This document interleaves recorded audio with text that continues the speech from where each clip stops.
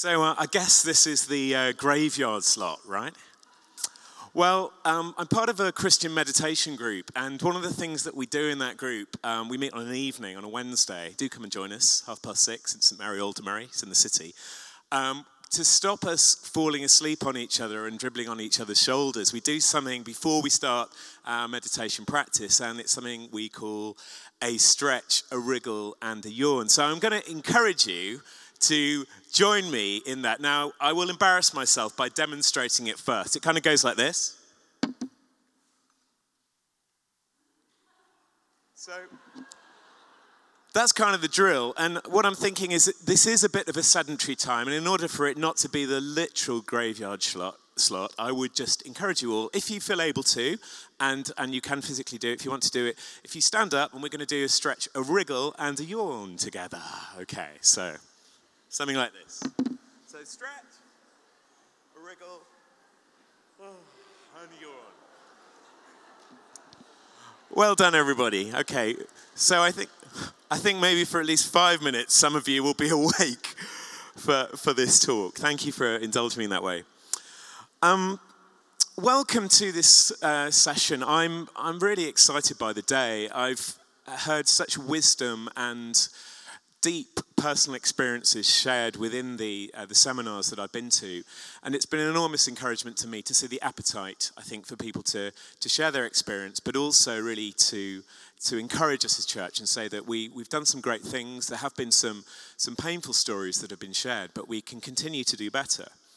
But I think the question that's interesting, I think, to look at within this is how can we build a church where everyone belongs? So that's the title of this talk today.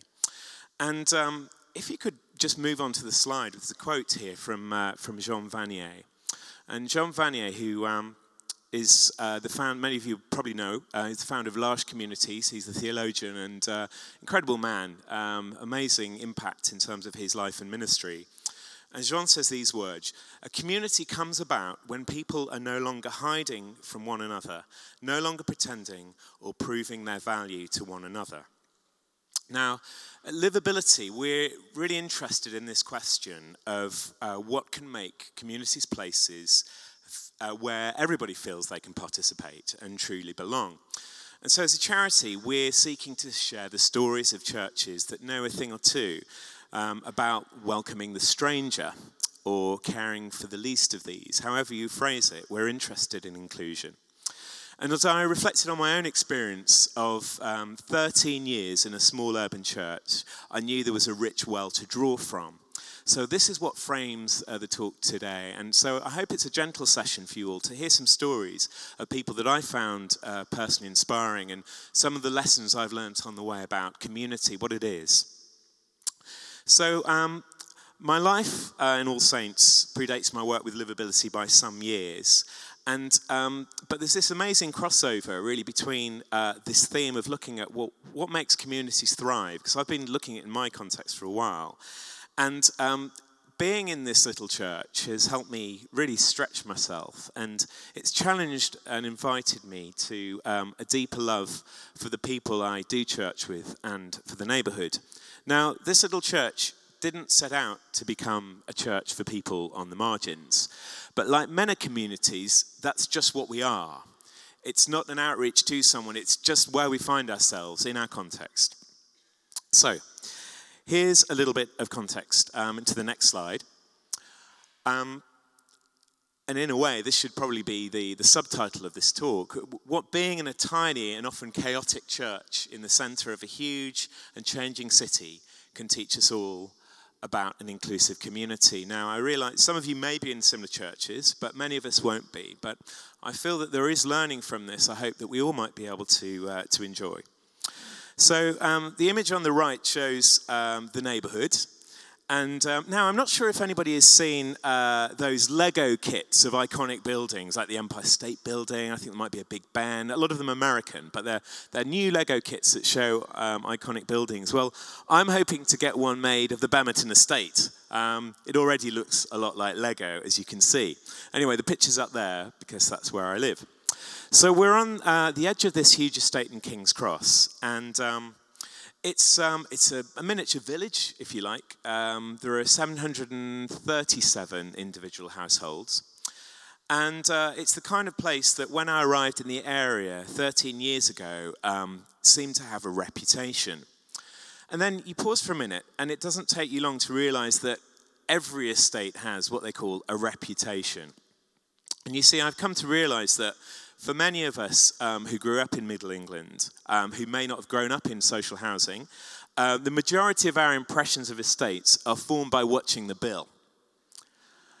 And essentially, this means that they're places where the police go to chase people. And this is rather than places where people live and build their homes. Now, I'm sort of trivializing things a bit, but I'm sure you can see where I'm coming from on this. And the other thing I found is that on living there, as I fielded calls from every new visitor who always gets lost trying to find my front door, for those who don't live there, it can feel like the architecture isn't welcoming, particularly to people from the outside. People look upon it as perhaps like a gated community without the wealth, or the neighborhood without the watch. And it might be hard to look upon those blocks there and see much of the life and the soul and the character of the people that live there. The people, of course, the vast majority of which are not being chased through the estate by the police, but people are doing life here, of course. And some of these, my neighbours, are doing it very well in many aspects. And inevitably, in any large density social housing, there are also complex issues.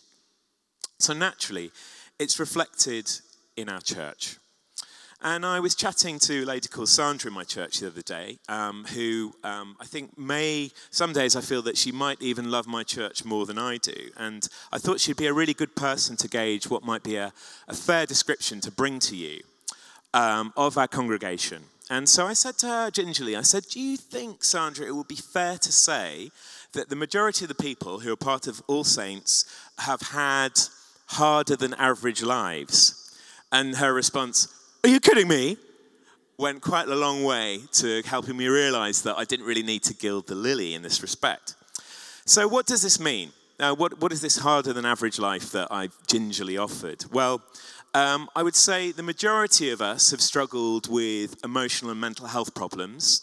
Some of us have also got long-term illnesses, physical illnesses. Some will live with disabilities. And that probably forms a part of the picture. But I've also found that many of us are highly resilient in the face of often relentless physical and practical problems. There's a depth of resilience there that I find amazing and inspiring. And often people have very limited resources to deal with these things. Now, some people have been out of work for a long period of time, and inevitably, that does make life harder. And in fact, I remember one particular prayer meeting a few years ago, a friend of mine prayed these words, "Please, Lord, just send us someone with a job."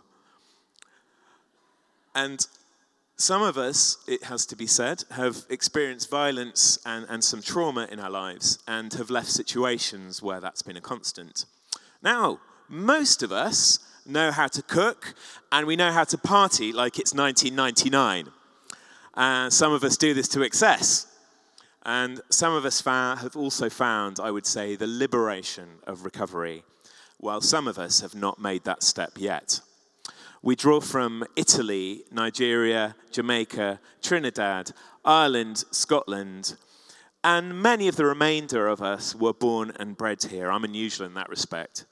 All of us can walk to our church, and some of us only just about walk these days.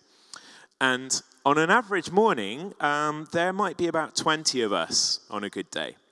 We are economically unsustainable. 85% of us are over the age of 60. Almost all of us are single, and 85% of us are women. So yes, I'm very popular with the ladies, but then they don't have much competition, and they're all mainly over 60. So I think you're starting to get the picture. Now, on the surface, you might look at my neighborhood and you might read the stats, you might read the child poverty figures and the health indicators, and hear what I've described as maybe something that could be seen as a bit of a neighborhood in trouble. And this question of community building, maybe you're thinking, these people probably need some help, send it in. You see, as it turns out, though, in the art of community building, we've got 3 distinctive assets that I think makes the job a lot easier than you might think. Now, at Livability, this is one of the first things we think about with any community that we work with.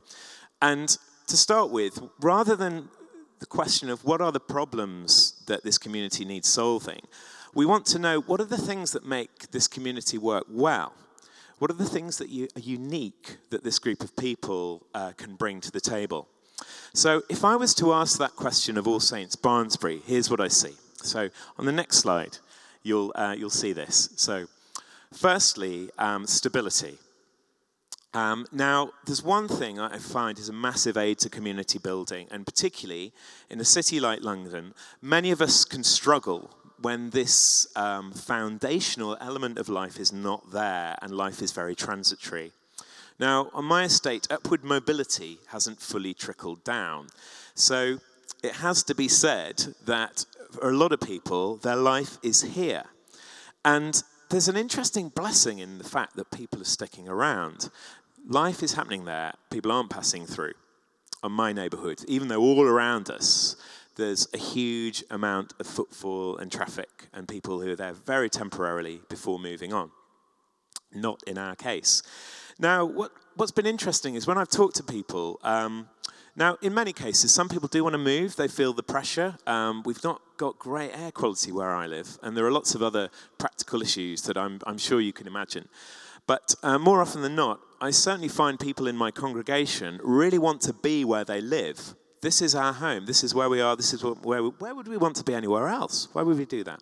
And that alone changes the dynamic. And it really means, I think, that people are doing life. And as a result of people choosing to do life in one place and know that that's kind of it, it does make it easier for us to seek the welfare of the city, as we read in Jeremiah. They're not thinking a better life is happening elsewhere. Now, the second part of this is diversity. Now, there's a quote I'll start with from Desmond Tutu, really simple but I think pithy quote. We are different so that we can know our need for one another, for no one is ultimately self-sufficient. So we are different so that we can know our need for one another, for no one is ultimately self-sufficient. As a church, we are all so different. Now, when I walk into church, there's maybe, literally at the moment, there's one couple in my own demographic of what I'd probably call white, professional, similar age. Now, I know, maybe for you, it's easier often to spend time with people like me. And I enjoy that. I've got to be honest, it's really easy to do it. But there's no question that when people who are different make the effort to get to know each other, there can be some amazing fruit and incredible depth of relationship. So I want to be too careful about not painting too pretty a picture. So it's not really that much like the famous 90s, 70s advert that wanted to teach the world to sing, you know the one I'm talking about. It can be really hard work. You know, it's not kind of a boutique diversity. And it's obvious that this doesn't come out with some really renewed and focused intentions.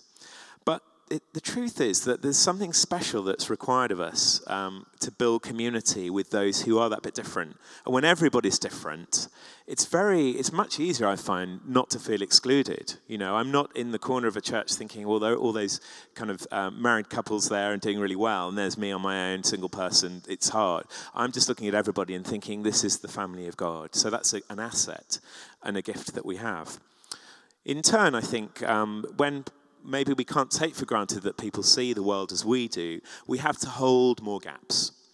And we are encouraged, I think, to offer more grace. There's an invitation.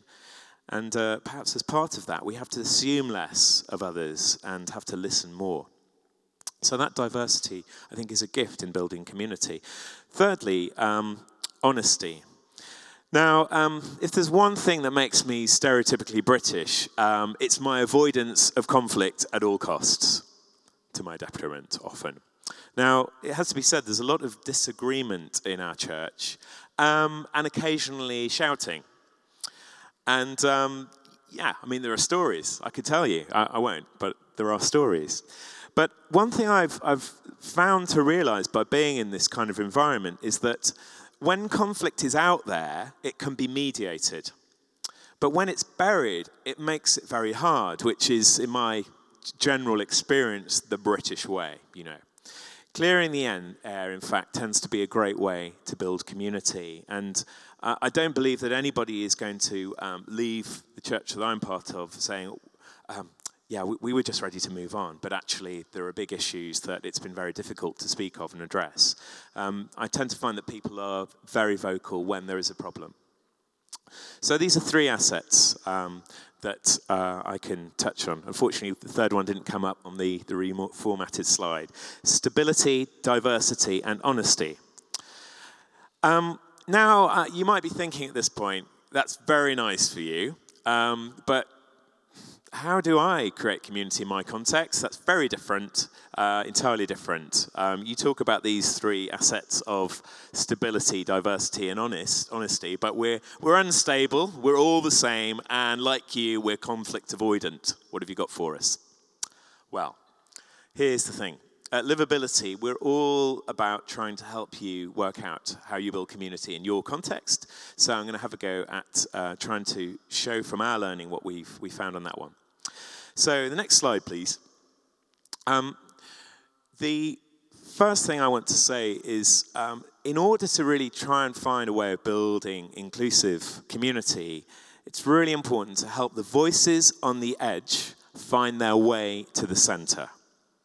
Help the voices on the edge find their way to the center. So this takes time and understanding, but I found in an environment of love and forgiveness, it can work out. So you'll see on the left, there's a lovely lady there who I know very well, whose name is Cherokee. And Cherokee grew up in my neighborhood. And she made it very clear. She said, I'm really happy for you to show my picture, but it's really important I'm not smiling because I'll look too bold. But let me tell you, I've got this, in what's a fairly serious photo of Cherokee, you'll have to take my word that she's a person of a deeply gentle spirit. And when she prays for you, you know about it. And she has a huge heart, a deep patience for others, and a real gift of gratitude. And it's also true that on some days, her daily battle with anxiety and depression is overwhelming and paralyzing. And there have been many, many months for her where her depression has meant that she felt completely unable to get out of bed even. Now, that's not been for some time, but it's still part of her daily battle. That's the picture of her ongoing struggle. And with Cherokee, like many of us, I find that she just benefits from regular reminders that God loves her, delights in her, and longs for her to live an abundant life. And I find that those messages just need so much repeating for all of us, particularly when you find yourself overwhelmed by negative thoughts. So in leading the service one week, coming back to Cherokee, I was thinking, what is a way in which we can connect to our sense of deep gratitude? What's a way that we can do that together? And what's a way in which we can kind of make gratitude concrete? So I started the service with an A1 sheet of paper. And on it, I asked, I think we kind of vary. We sometimes have one young lady who's age 10 who comes into the congregation. Sometimes we have a few other children who come in. Anyway, she came in and I asked her to write the word blessed on this A1 piece of paper. So it's big and bold, her best neat handwriting. And so I then said to people, okay, I'm just going to play a short film of some people talking about what they felt like when they heard the word blessed. And so sort of it's ordinary people, ordinary stories thinking about this word blessed. And following that little invitation, I said, I'd just like to come up and hold the sign and share the ways in which you might feel blessed or a particular time when you did. Just no more brief than that. And so here's the thing, Cherokee was the first to stand up. Now, I'm not used to her, even in our small church, being the first to respond to any invitation to share. But what she shared was incredibly vulnerable because it was about her struggles, but also the thanks that she felt for the support that she had from her mother, who doesn't usually come with her to church, but did that morning. And the thing is about that, she shared that story, and I think we all recognize what was happening here. In her vulnerability, she set a really high bar for what was to follow. And the next person that stepped up, and it's just really, I find it really moving just to remember this, is a lady who we know who is in and out of church and regularly hospitalized with mental health issues, and has again stood there with the sign and said, look, things are hard, but they've been worse, and I'm thankful. And I think that started a trickle and a cue, and essentially we were in a space where everybody had something to share as they were holding this really simple sign with the word blessed on it. And there was something in the power of this very simple moment for me as well. And then what I was able to share was that I feel really blessed to be part of this church, because in these moments, it takes me out of my own self-absorption when I can hear a way in which the people around me, who on the surface have less, but have a great gift, feel blessed. So it's important to have an element of community building that ensures that those who are the people who might seem to be the least vocal or the least included have a route to have their voice heard. And it occurs to me as I reflect on this that you've got to be in a community where you feel your voice is truly heard and valued if you're going to want to use it really in any context. If your home community is a space where your voice is not heard, then that will have a negative impact, just as it will if you're given spaces to open that up. You might not even know that you have a voice unless someone has pointed out that that voice is special and unique and has power. So as a result of this recognition, we spend a lot of time giving room in our services for contributions. And this, we hope, really develops a sense that the person in the front is leading the thinking rather than necessarily always giving the answers, that we can do this together. And speaking of the voice from the front, and this is really something that I've seen as a theme throughout today, and Will's keynote earlier on, and also in the seminars, in terms of this question of vulnerability, we need to recognize that if the voice from the front is always one of competence and strength, then our default message will be that this is the model, that this is what we should aspire to. You should be competent and strong to be a follower of Jesus. So we need to consistently choose participation over perfection if we want our church to be truly shaped by those who come with different perspectives and life experience, different talents and different needs. So on the next slide, point number 2. Another thing I've learned from this church is that we need to help everybody know they have a gift and a contribution to make. Now, it might take time to see it, but it's important to look for it. Now, this is Dorothy on the left. And for Dorothy, a very difficult period late in life led to real distress and a period of hospitalization. And at that point, I've been working within homelessness for a very long time, 20 years, often people with very vulnerable, and often I'd found people who were hospitalized late in life, found it often very hard to come through. And so I had that knowledge when I visited Dorothy. And I was thinking, well, the best we can do is to try and manage this and support her the best we can. But Dorothy here has an indomitable spirit. And so when she started to make a recovery, she pointed out to me that at the end of the road where the church was, that there is a care home for people who are living with dementia. And she told me at that point, we have to be there. And as we thought about this together, we realized that there was an invitation that we really needed to respond to. And It would have been easy to write this one off, and I have to be honest, I was quite tempted.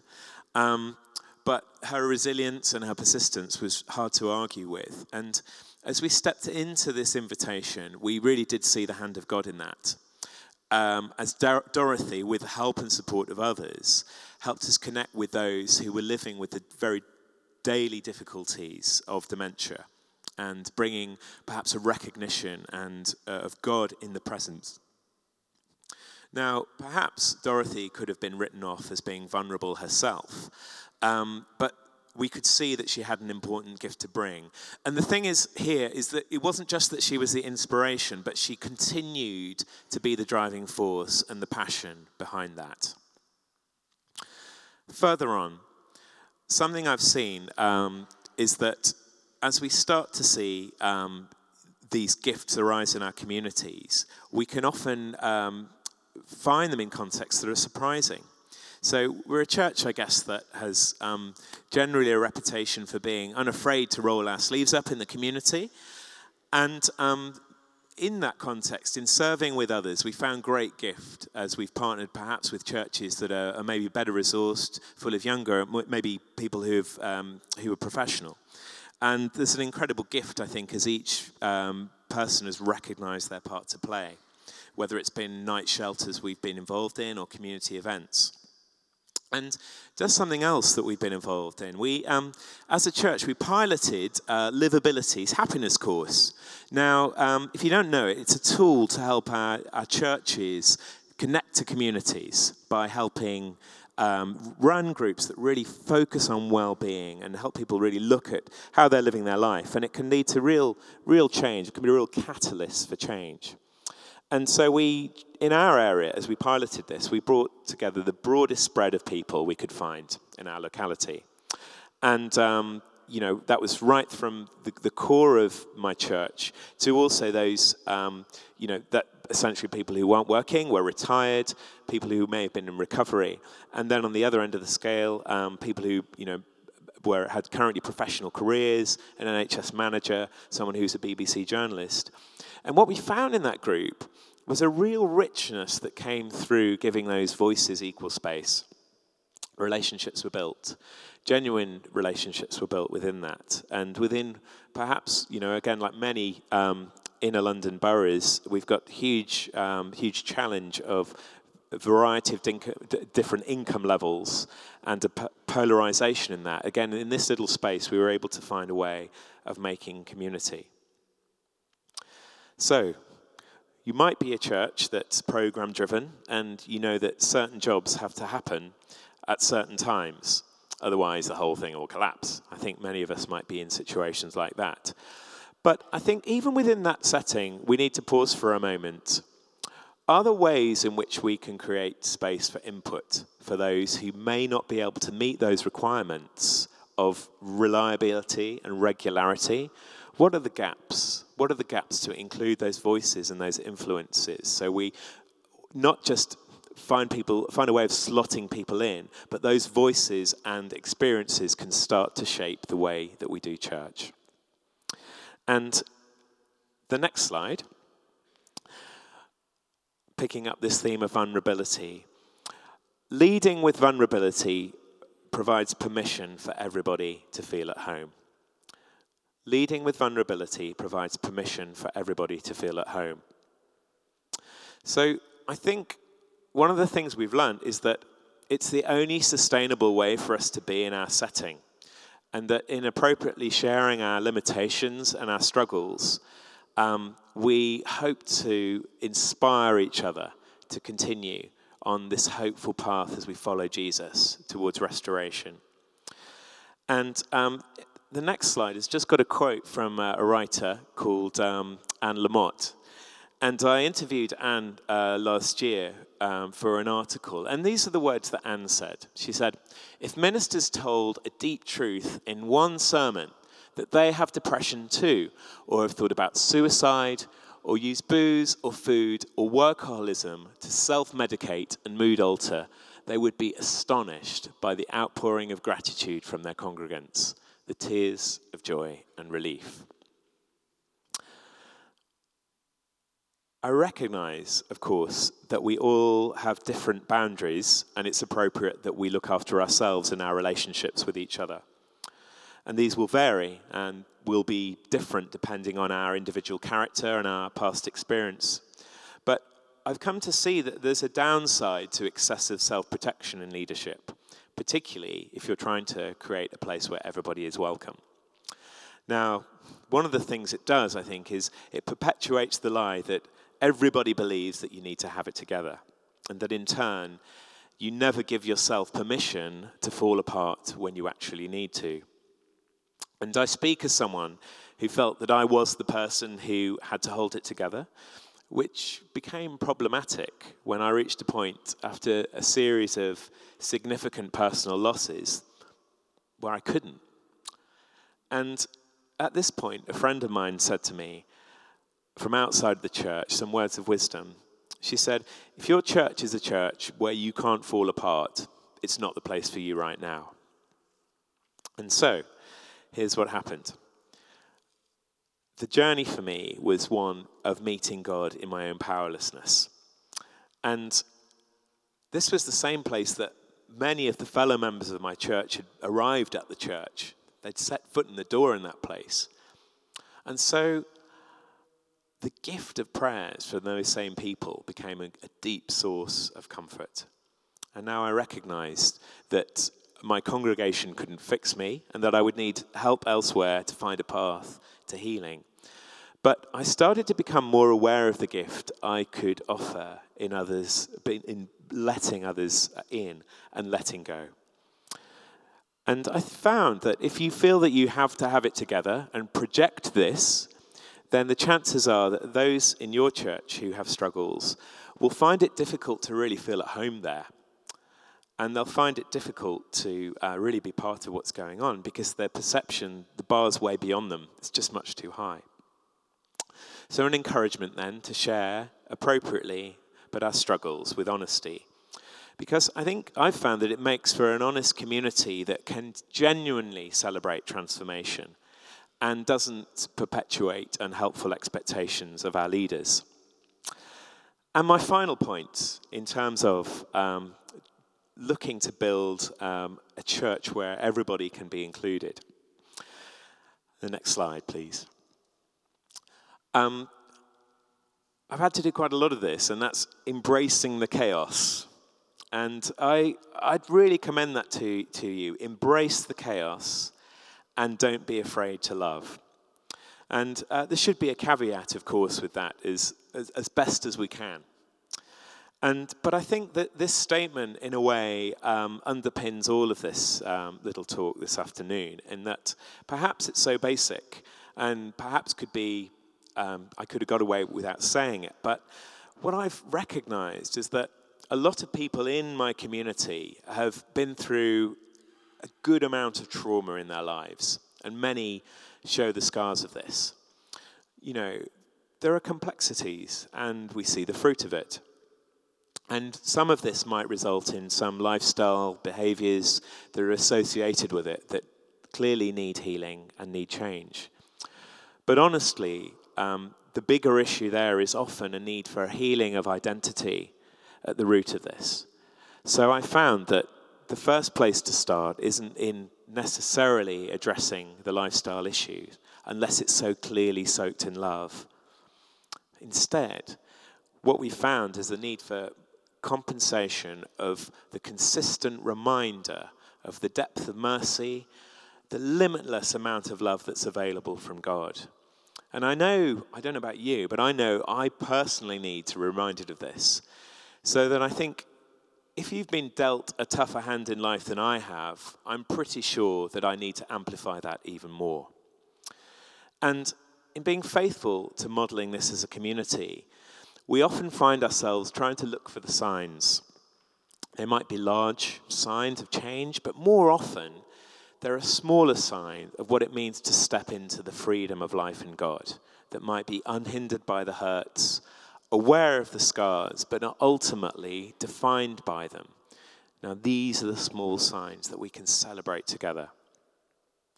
And we start to recognize that as a community, as we participate in God's transforming work in our lives, that we become more and more intertwined.